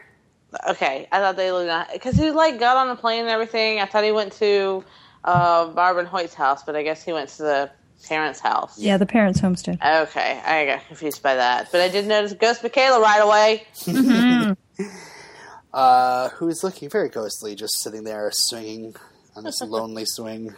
And he asks her about the picture, and she says, "Woo! Talk to my dad. I happen to know right where he is because I'm a ghost." Ugh, creepy. So ghostly. Claire yells at Russell and is telling him to let it go, and like everything comes out here. She calls him out on screwing Olivier. He calls her out on screwing Edie, and they were together then, and blah blah blah, and then boom, abortion, and that gets really loud, and Billy comes to break it up, and Russell just kind of throws himself against Billy. And I was watching this going, okay, just Ben Foster and Jeremy Sisto next to each other. Jeremy Sisto is like a man. Ben Foster's like this little boy. Yeah. And he just keeps saying, "This needs to stop. This needs to stop. This needs to stop." Yeah, and Russell's like trying to shove him and everything, and Billy's just like, gives him a little shove, like no effort at all. Yeah. It's awesome. So after that, Claire's pretty darn impressed because she says, "Take me home." He's our knight in shining armor. Ugh, barf. Total barf. But, seeing the two men like that, I would definitely go with Jeremy Sisto, too. He's definitely the better catch out of those two. Well, she's already had Russell. Yeah. Russell and his stringy hair, but he's better medicated. Yeah, and Russell probably needs some medication. Yeah. So we go back to Hoyt's office, and can I just call to attention the close-up of the family picture as we go into the scene? Did you guys notice this? Michaela? It is really, really scary. Like, freeze frame it. I might post that picture. I mean, because, like, the Hoyt and Barb are looking like happy family, and the twins are kind of like, hi, we're here, but we're creepy. And then Ghost Michaela is like wide eyes and looking off. She's not even looking into the camera, and no one seems to be like acknowledging her presence in the picture because she was already dead. When I forgot to say that, when Nate walked up to the house, right, and when he pulled up to the house in his Thunderbird. Yes, I used to when he own pulled one. up to the house, I was thinking he was going to go in there and say, Michaela, blah, blah, blah, this picture, whatever. And it was going to be like that ghost story, and they were going to say, but Michaela's been dead for 3 years. Well, again, Michaela really isn't even mentioned at all. That doesn't come up. She's not. So I'll give you the play-by-play, and then you guys can tell me what you think. We have Nate asking Hoyt if he took the picture. He tries saying it was a couple of years ago, but Nate calls him a fucking liar. He says, what did you do to her? And Hoyt admits this is a place we used to go. We had an on and off thing before her and Nate were married. Lisa was intense. And Hoyt calls Nate out on putting Lisa through hell. And he says there was more people in her life than Nate. People who loved Lisa, and maybe she killed herself because of you. And Nate says, no way, she would never leave. She might leave me, but she would never leave my ass. She wouldn't do that. So I agree with that. What happened on that beach? And Hoyt wanted to have some time with Lisa, but she was done with him. And he sang her a song on his guitar. But they went their separate ways. But he couldn't let her tell Barb. Barb is on the stairs crying. He pulls a gun out and kills himself. Okay, now I'm assuming, even though he didn't really say it, that he was basically admitting to killing her. Yes. I'm assuming. Yes. Because otherwise, why would you pull a gun out and shoot yourself in the head when you just cheated on your wife with her sister? Because you can get past that. I mean, you might not have a wife anymore, but hey, you're still okay. But, killing her, you'll go to jail, blah, blah, blah. But he didn't come out and say it. But it was kind of stupid. Okay, you know how we didn't know what happened to Lisa, and I was like, I gotta know what happened, and then I was like, okay, I'm okay with not knowing what happened, and how it's just one of those unsolved mysteries, and no one will ever know, and so I was really disappointed with this. I wanted it to just be one of those things that happens sometimes where the case is never solved. This was a little too TV for me. You know what I mean? Yeah. It's too TV, like, of course, the brother-in-law was having an affair and killed her because she was going to tell the wife, and he came and confronted him, and he blew his brains out. Well, I think you're part of a minority there, because a lot of people who watch TV, who watch movies, they need a closure. They need to wrap up the loose ends. I usually do. Yeah. But sometimes it ruins the show, Lost maybe, but sometimes, For some reason, and I don't know why after 4 seasons of ridiculousness, I keep expecting 6 Feet Under to be more realistic than just a TV show. I expect them to do things more like what happened in real life. And I don't know why I keep expecting that, because they keep not delivering. But they don't do it. Because I think this show is it's one of the realer shows out there. Strange enough, because they have these crazy things that happen. Yeah. They do have some real moments. I was about to say that. Ghost, all their consciousness, ghost, and, things like that. Moira? But I think the way they portray people and their reactions to each other, and there's a certain grittiness to it that I quite like. But they keep having ridiculous things come out of nowhere that's like, give me a break. That's kind of, ridiculous TV kind of thing. They keep disappointing me. That's all. Other than that, I I expected. But you know something, as I'm thinking about this, but this does, in a way, this makes more sense. I mean, I had wondered whether Lisa was suicidal, but we kept getting stuck on, she loves her daughter. Why would she leave her? Mm-hmm. I don't know if we said it then, but we were thinking it. Anyway. So, in a way, if you really look at this objectively, it does make a hell of a lot more sense. This at least explains how it all happened. And Hoyt's not the brightest pencil in the box. And he, I guess, had this passionate thing for Lisa the whole time. So, just because, that was playing out behind our backs doesn't mean it couldn't have gone south. I mean, yeah, you're playing your guitar for her. Yeah, probably over her dead body. You were playing this guitar. So... I think they fought and she fell or hit her head or whatever, and he tossed the body in the water. Mm-hmm. Yeah, but it was still just a little too TV-tastic for me. Yeah, well, I mean, I'm kind of mixed on this, and I love riding the fence as always between you two. I will say that I really love the scene. I love the acting in this scene. I especially loved Nate trying to get the answers and just he's at the end of his rope, and this is it. He's got to find out, and there's so much emotions at play. Like, he has to stop for a moment to keep himself from crying. There's the thought of Lisa killing herself because of him, or the fact that all this stuff was going on behind his back.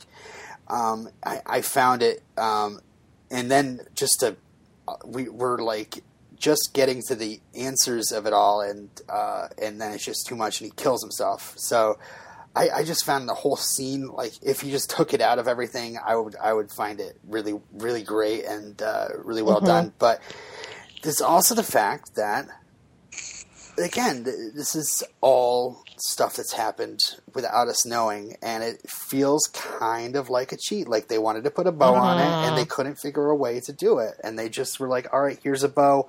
We'll try to write it the best we can. Yeah.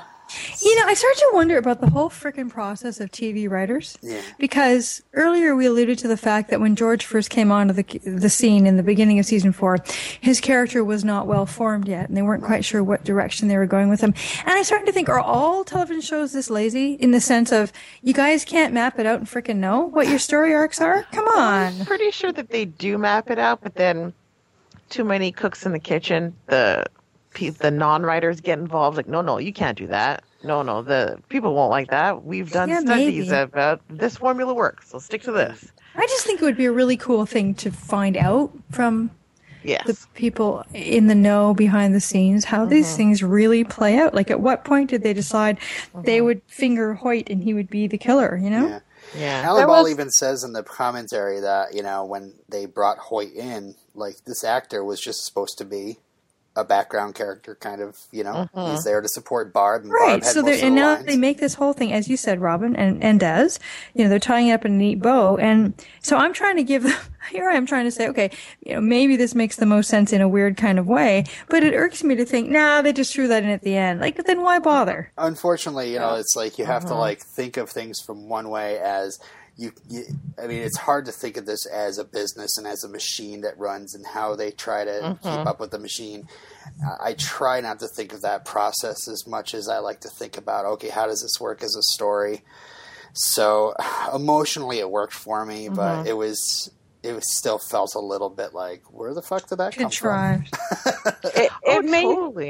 It made me laugh with how ridiculous it was, I felt it was totally ridiculous. But the one thing that I liked was, because if we didn't get that, what happened to Lisa thing, then Nate would never move on. And so at least Nate can finally move on, and we don't have to go back to the stupid Lisa storyline. And, that's the only good thing about it.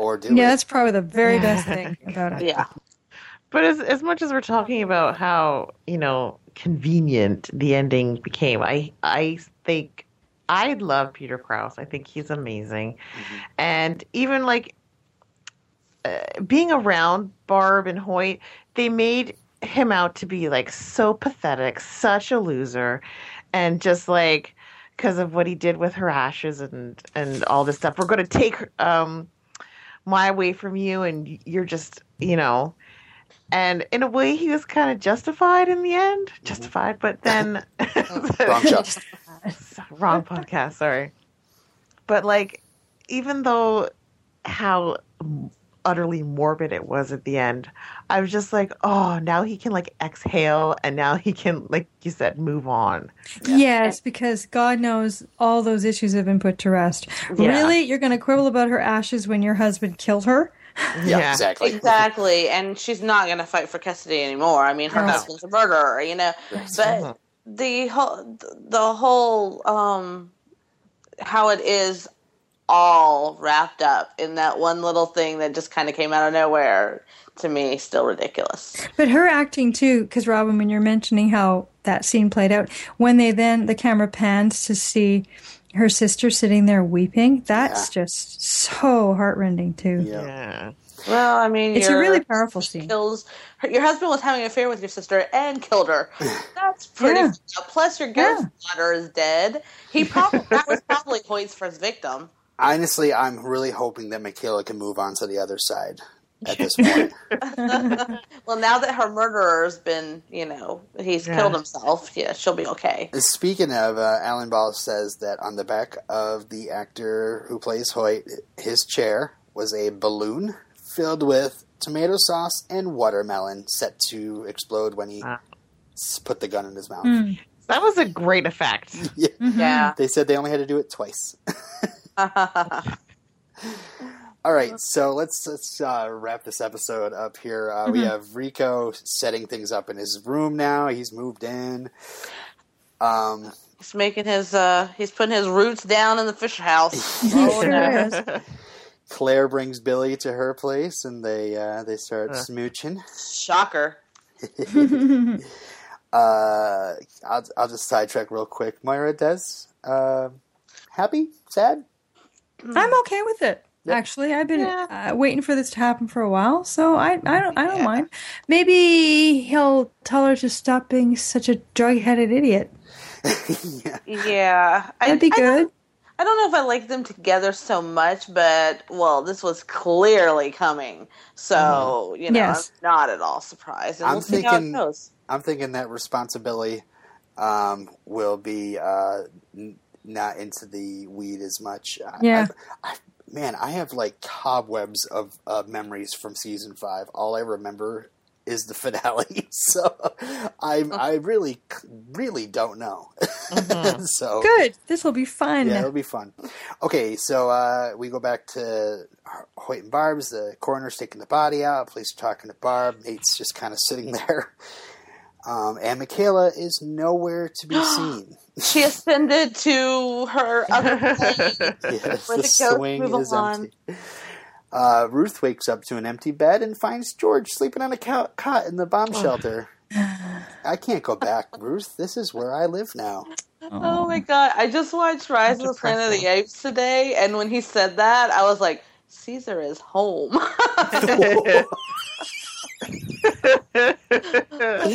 Awesome.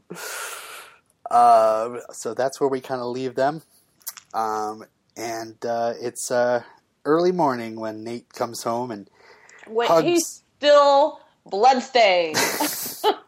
He's wearing his denim, Bob did I think he just got back in his car and went home. Yeah, that's what I assumed too. Yeah. But then he hugs his baby with blood all over him. I'm sure he cleaned his hands. It's dry by then. And the denim is over it. Anyway, so let's not ruin the moment. Come on. Too late. Nate comes home and hugs Brenda and looks at his adorable baby girl and kisses her. And Maya gives him the cutest look ever. She does. I'm not a fan of children or child actors, but when he rubs her head and she looks up and like a little aw shucks, I was like, oh, this kid's adorable. Alan Ball even gushed on the commentary. He's like, I love that shot. She thought he had cookies. That's what it was. And Nate says, let's get married and have a baby. And they all embrace. And then fade to white. Thunder starts. Yeah. No, I didn't know and you know what? I'm thinking, oh God, it is the fucking apocalypse. And we have David here waking up to this thunderstorm. and he finds the best guy in the world standing, smoking, and he's standing outside. I don't know, is that like a patio or something like that? Yeah. Balcony. And he says he's proud of him, and David doesn't think he changed anything, and Nate Sr. says, the point's right in front of your face, let go of your pain, infinite possibilities, and all he can do is whine. And I just love these lines. I just wrote them word by word. Sorry. It's like, what should I do? You can do anything, you lucky bastard. You're alive. What's a little pain compared to that? Love that line. And David says it can't be that simple, but Nate Sr. challenges him. What if it is? And then we fade to white. Yay! Season 4. Yay. Done. Woo. Thank you, Nate Sr., for that bit of wisdom. David needs someone to kick him in the ass. Okay, so we will take a break here and listen to a promo from our friends at the West Wing podcast.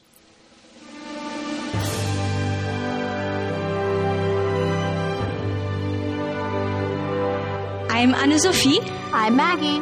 I've just started watching The West Wing. And I've been obsessed with The West Wing since the moment the pilot aired on September 22nd, 1999. Come watch with us as we make our way through the presidency of Josiah Bartlet and Aaron Sorkin's The West Wing.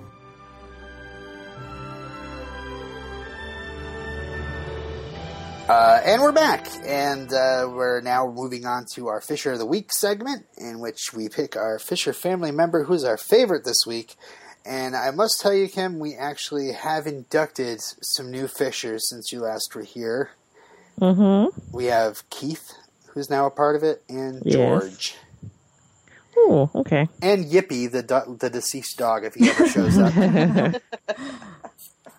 So I'll ask you first, do you have a Fisher of the Week this week? And you can't answer with no. Nate.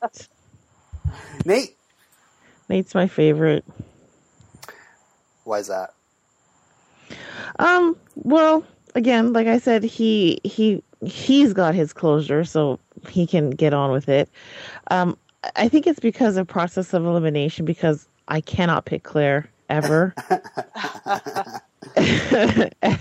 Ever.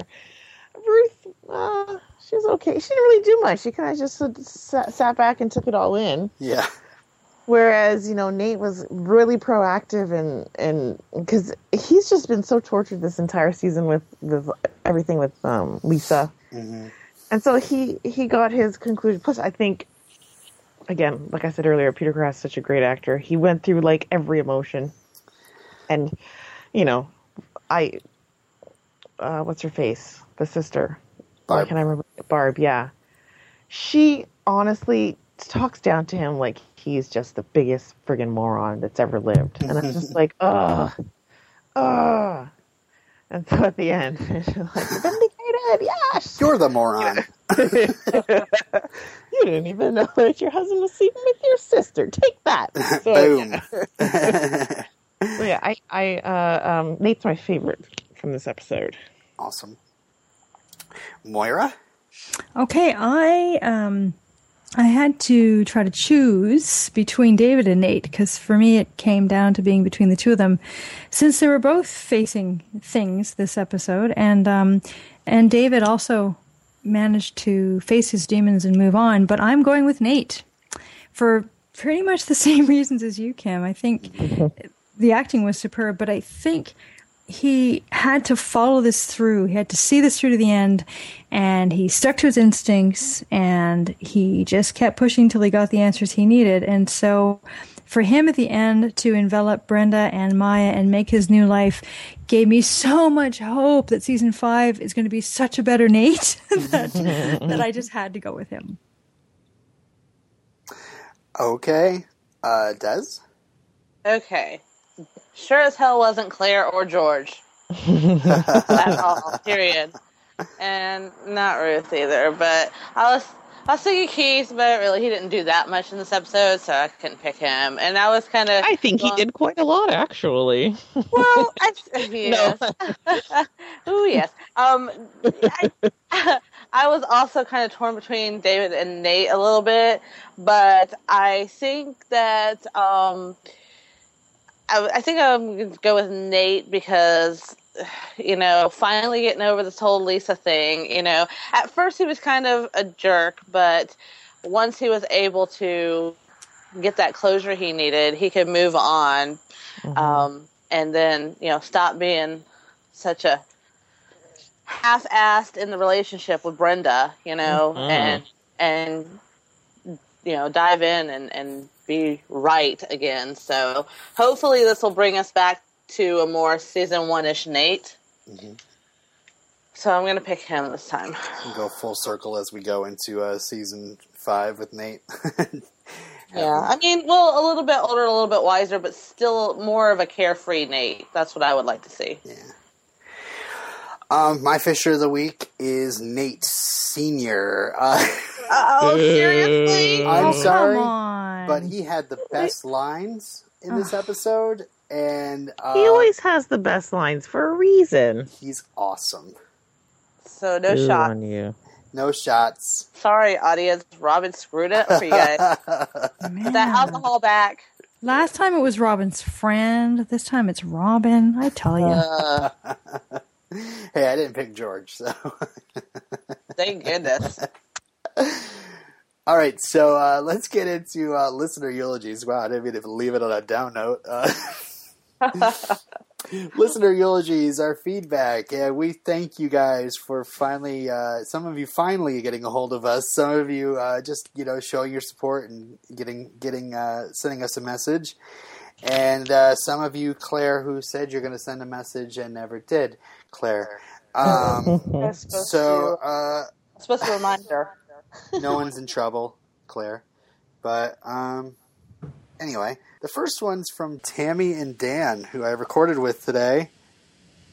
And they actually recorded something for me after we recorded. So here's their feedback. Hey, Fishercast peeps. This is Tammy. I'm Dan. From I'll Watch That Movie, and we just want to send you in some feedback on the season 4 finale. We watched it last night, and it was crazy. First of all, what the F is going on with Claire and her drug use? It's gone crazy. Well, you got to be cool. If you're an artist, you got to be coked up and smoking pot all the time. I guess, and yeah, I guess if that's what you say. Yeah. That's what you learn at art school. Where to get the best coke from. Besides that, the only other thing that I can think of, because I didn't actually take notes, is the whole thing with Nate going and finding out what was going on with Lisa and the ghost witch showing him the way. So I was pretty excited about the ghost witch. I shared that info with Dan. About she's real. She's not or real. Maybe she's still she's, no. The only still person that real? No, the only person that talked to her was Nate. Really? Yeah. So she's still fake. Oh my goodness. Yeah, and she left Lisa's picture for him. Or, basically, so you could find it in the book. And I was like, maybe that's Lisa's spirit through the ghost witch. And then, trying to figure out, how she died. Maybe, and Michaela, maybe she was living at one point, too, but she died. Maybe the dad, killed her, too, or something. Maybe! Oh, my something God! Crazy, and now she's getting crazier. It's like that one movie with Kevin Bacon. And it anyway. Okay, so he goes and confronts that dude, and he still didn't really get an answer because the guy denied killing Lisa the whole time, but then he shot himself, and I totally freaked out, and I knew it was coming, and I just put my hands over my head and was like, no. So yeah, that was a bad episode to watch right before we're about to go to bed. Yeah. And then but I did think that he found closure, obviously, because at the end, Tim and Brenda and little Maya are going to live happily ever after. Oh, and by the way, Brenda's in the picture and Maya's hair still isn't brushed. Anyway, so we're out, Fisher peeps, and we will hopefully hear from you soon. Bye. All right. Tammy must have missed the pigtails because there was definitely brushing going on there. Yeah, the one episode where Des gives Maya some hair cred. Okay, so we have 3 emails here to get through. Thank you for emailing us, folks. Robin hates you guys when you email, just to let you know. Moira and I love it. I love it. So there, Robin. All right, so we have Missy, Brad, and Matt. Who wants to read what? Can I start with Matt's? Sure. Okay. Hey, Fishercast. Well, we've reached the end of the worst season ever. A season that saw an hour of television that makes the season 1 finale, The Killing, look like The Constant. A season that turned fun, iconoclast Claire into a pretentious dimwit, making googly eyes at the dullest character in the show's history. A season that gave Rico a storyline that confirmed the writers have no idea how a straight guy thinks. A season with a new spouse so douchey, he made us yearn for the days of the ballbuster Lisa. A season that had Nate moping a lot, even by Nate moping around standards. And it's all over! Hooray! To be honest, I haven't seen any of these episodes since they aired, excepting the one I watched when I guested, and I wonder if I'd like it any more now, but who knows. Anyway, some quick thoughts from what I remember of this show. Elevator Guy is one of my favorite deaths of the week. Ugh. Nicole Richie, yeah, that dates this episode. I remember liking this episode overall, maybe because I hated this season so much, and this finale felt like moving on from that. I think we can all agree the show is at its worst when the characters are perpetually navel-gazing. Sorry for being one of those people who doesn't leave feedback regularly. I was raised Catholic. Guilt runs deep in me. Oh, Matt, so was I. That's why I can put the screws to you. Anyway, I'll try to follow along with the last season as there are things in there that I enjoy. I assure you, I don't hate this show. Honest. I was only navel-gazing when Steve was on the screen. So. Thank you, Matt. That was great. We have one from Missy, and I actually just messaged it over to Kim. Did you get that, Kim? Well, you gave me the longest one to read? Jeez. Sorry. Hello, Robin. Hi, Maura. How you doing, Des? LOL. So, Untitled, awesome finale, right? Let me start this by saying I did not remember that Hoyt killed himself, or Lisa for that matter. Well, that's because it didn't happen. So that was a pretty shocking turn of events. Actually spent the entire episode saying, oh, I remember this. And wait, this was the finale of season 4? It feels like a finale, but for some reason my brain didn't remember it was. Anyway, Ruth and George are in a spot of relationship trouble. Saying more would be spoilery if my memory serves me correctly. Vanessa and Rico are getting divorced. Can't really say anything about that, except poor Rico. Jokes. But seriously, wasn't it sad to see him trying to make a motel room homey? He wasn't in a motel room. A motel room. Yeah, it was in the Fisher house. On a happier note, Brenda and Nate seem to have got their shit together. Or should I say, Nate finally got his shit together. Either way, it looks like marriage and a baby are on the horizon for them. Aww. David and Keith seem to be in a good place. Keith on the brink of a new job, and David is moving past his Jake trauma. Claire and Billy are, sleeping together now? Can't wait to see where this goes. Winky emoticon. Sorry. Boy, I hate to listen to anything Oliver has to say, but... Olivier, sorry. Olivier has to say, but Anita, Jimmy, and Russell aren't liking the new Claire. And frankly, I don't like this drugged up Claire either. She allowed to bask in the glory and all that, but she's acting like a insert your choice of word here. I love Nathaniel Sr. What a way to go. Sliced in half by an elevator. Matt Malloy is back. Wait, who's Matt Malloy? The Squeeze. The Squeeze. Oh, okay. And hey, that's the chick who guested on Grey's Private Practice and House, known to her family as Tina Holmes, LOL. So, Michaela is a ghost witch, right? I mean, come on, the innocent white dress, the knowing look she gave Nate when he was questioning her about the photo, and the ominous shot of an empty tree swing when they were carting her dead father off. Ghost Witch for the win. LOL. Simone. Rest in peace. Rest in peace, Michaela. Uh-huh. All right, we have one more left. Thank you, Kim. And Des, I believe you have this one. Yes, this is from our good friend Brad. And the subject is Untitled or Nate Turns into Columbo. In 6 Feet Underworld, Nicole Richie is a big-time movie star. It's a madhouse. A madhouse. Fun fact, Maggie is the person no one is happy to see at a party unless she's bringing pills. Her, quote, wacky anecdotes, end quote, have cooled many a hot happening and festivity. I bet she has a grip of cats, too. Russell is the worst. I forgot how loud keyboards were in 2004. What is he referencing? I have no idea. I don't remember keyboards. Keyboards? Maybe it was some music in the background or something. I don't know. Yeah. Brenda is nothing but a walking plot device this episode, but so is Billy. In fact, there's a lot of convenient plot elements going around. 5,000 points for Russell's ridiculous shove / flail and run away. I hope he scurries out of the show now.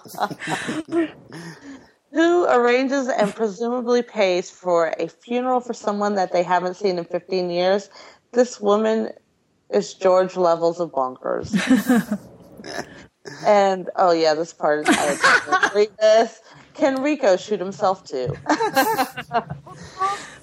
How big is that crazy bunker? You could fit a whole Dharma initiative down there. How did George not know about it for months? Who was the poor bastard that had to sit next to still covered in blood and remains Nate on the plane ride back? Shower and buy a new shirt, you disgusting psychopath. Yeah, see, he got confused too about where they lived. Yeah, so it was unclear. That's okay. It was clear to those who were paying attention. Yeah. Yeah. Anyway, thank you, Brad. Thank you, everybody. What a way to celebrate 1 year of FisherCast and have all you guys write in. I appreciate it very much from the bottom of my heart. Me too. It's awesome. Thank you. Yes. And the bottom of my ice pit. All right, so we have our last rites, and then we can get the heck out of here. So let's go to our guest, Kim, and what'd you think of any final thoughts in your ratings system scale? Well, because I wanted to be on next season's finale, which is not going to happen. No, Everybody wants to be on next season's finale. I remember from watching the show, I think I said this the last time I was on, I watched the entire show within a summer, and I really when I watch TV shows, I get into them, so I was going around in this really funky depression for a while, just because you draw off the characters and whatnot. And I got really upset in this episode, but also really happy because a lot of progression finally happened. However, it's just all the characters in the show, they seem to revel in their depression, and when they actually have some sort of happiness, they don't know what to do with it. And even when you just said earlier, Robin, when Nate came back and he's hugging Brenda, and there's let's have a baby, let's get married. And then you said, oh, and then the thunder starts. I'm I didn't even see that. And I'm oh my God. They were moving into a scene with thunderstorms in it. I just was transitioning. Oh no, it's going to be a bad thing. No, it's not. Foreshadowing. Opinion spoilers. I think they call that in writing pathetic fallacy, if I remember. Correct. I remember correctly. When they use weather to do their foreshadowing for them. But anyways, long story short, for a finale, I really enjoyed it. And, of the 5 seasons, I will say that this is probably my least favorite of all 5. So you guys are, not spoiling anything, but you guys are going to end on a good note with this entire next season. Yay! Yeah, so. I hope so. And things just, It's not a spoiler. Just kidding. Opinion spoilers. Spoilers. Those are the worst spoilers of all. And so out of 10, also grading this episode on a curve because of the rest of the season, I would probably give it 9.5 severed body parts out of 10. Nice. All right, who wants to go next? Your mom. Moira. I'll go. Dear. I really enjoyed this episode. Echoing a lot of what Kim said, I felt like it was a relief for me because, yes, we had forward momentum. We got some closure. We got the end of the Lisa story. You know, Nate, stop being so crazy. Get out of your funk. David's done his confrontation with his attacker. I mean, there's lots of positivity there. So I was left, even though some pretty horrific things happened, it still left me feeling light and hopeful. I guess that's my word. And yeah, I would have to agree. I think this season is probably the one I've enjoyed the least in a lot of ways. So it was good. It was a good ride, I thought, and I liked it a lot. So I'm going to give it actually a 10 out of 10. I'm giving it 10 out of 10. Lucky living bastards, to quote your favorite person, Robin. You know, if you really want, you could say I just picked David because it was David's imagination. That makes you feel any better, but Nate Sr. No, it's rules. okay. It's okay. All right, so my mom's not here, so Des, can you go next? Yes. I like to go last because then I can say, I agree with Moira. But no, I'm gonna actually say some stuff this time. I agree with Kim. Yes, I agree with both of them. There were some things I liked about this. I really did not like this season. I didn't like last season either, but I really didn't like this season because, last season had some stuff I didn't like the whole Lisa marriage thing and everything. But this season, even though Lisa was gone, we still had to she was there all the time. And it was just so much to dwell on. Plus the whole thing with David and his adventure was just, I hated that. So I'm happy that we got to wrap up, like David can get past this now, his scary adventure, and then Nate can get past the whole Lisa thing. So that's great. And Nate and Brenda are back together, so that's good. But I really did not like how, like Steph said, contrived the whole thing was with Hoyt. That kind of bugged me. So that loses some points there. Also, Claire's a total bitch lately, and that annoys me too. So, and George is just getting more and more annoying. So I'm going to give it 8 out of 10 ghostly messages from beyond the grave. Awesome. Cool. Thank you, Season 4, for entertaining us. I'm glad to close this, and honestly, it's just I think that's one of the flaws of the 6 Feet Under series is the Lisa storyline, and then the bringing it to a close, but yet not bringing it to a close, and then dragging it out even longer. It was a good experiment, but some of the times it just got a little bit too much, and I can understand the frustration. So I can say that wholeheartedly. Like it brings me so much joy to watch this episode and see at least that storyline closed. As far as I know, season 5 is a bit it makes foggy. Me think back to the season opener for 4, when Desiree and I were so convinced that this was all just a dream and that the Lisa marriage never happened. They should have listened to us. Well, yeah. Anyway, unfortunately, they don't listen to us. So, but I'm glad to have the season behind us. I'm just gonna quickly repeat what I said earlier about the whole summary of the whole thing. Is I was half like emotionally satisfied, yet my brain was going. So I'm gonna give it the episode an 8 out of 10 glasses of shitty wine. The only thing I'm disappointed on, and I don't think we're gonna get wrapped up, is the Ghost Michaela thing, because I'm pretty sure that we won't be seeing Barb and her ghostly child again. I mean, we may, but I'm pretty sure we won't. Well, maybe business isn't settled for Michaela, and she'll have to come and give more messages. Yeah. All right, so let's bury this biblical beard. On the iTunes, we'd really, really appreciate a review, a star rating. We'd love it. Please stop by and subscribe. And, of course, if you're looking for older episodes... Oh, wait, Des is going to tell you about that. Never mind. They're not all on iTunes, I was trying to say. No, you can find them on fishercast.blogspot.com. All our old episodes are on there, all the way back to episode 1. A year ago. Yes. And you can visit us on Facebook. Or you can email us at fishercast1@gmail.com the way you have so kindly done this week, and leave us your impressions and tidbits and ideas, because we do love hearing from you. Claire. Kim, where can we find you on the web? Redemption Cast, which I co-host with Robin.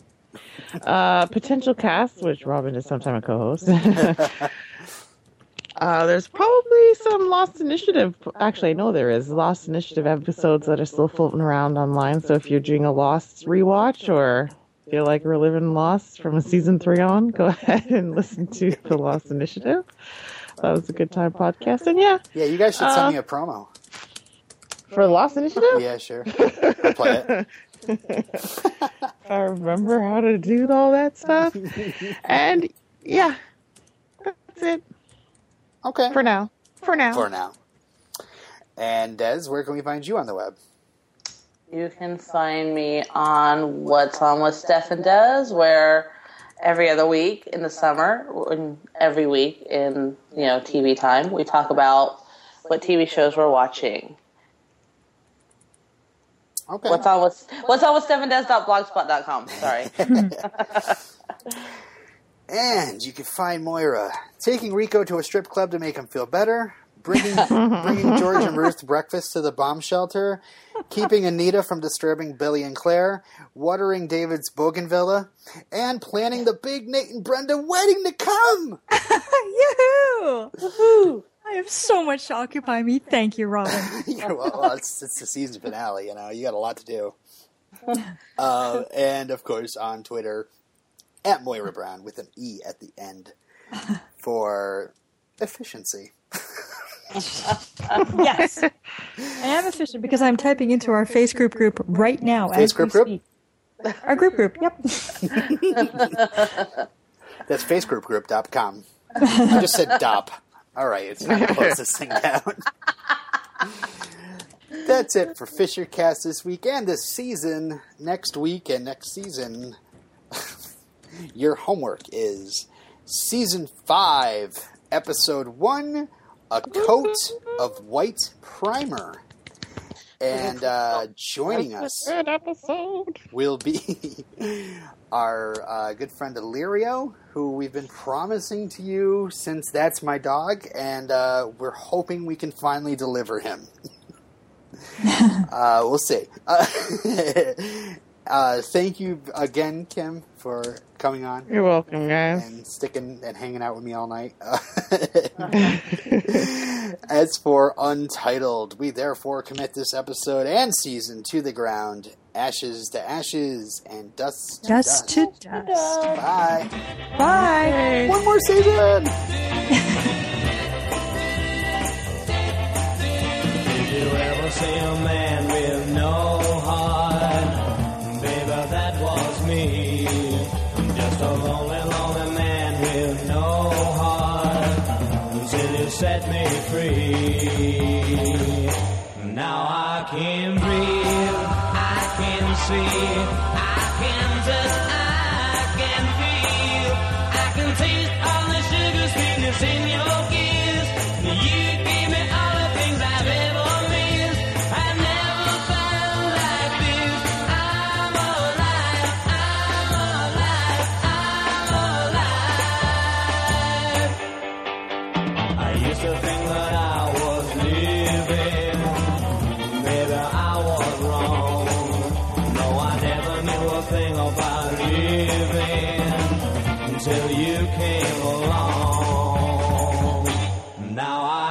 can breathe, I can see, I can touch, I can feel, I can taste all the sugar sweetness in your kiss. You give me all the things I've ever missed. I've never felt like this. I'm alive, I'm alive, I'm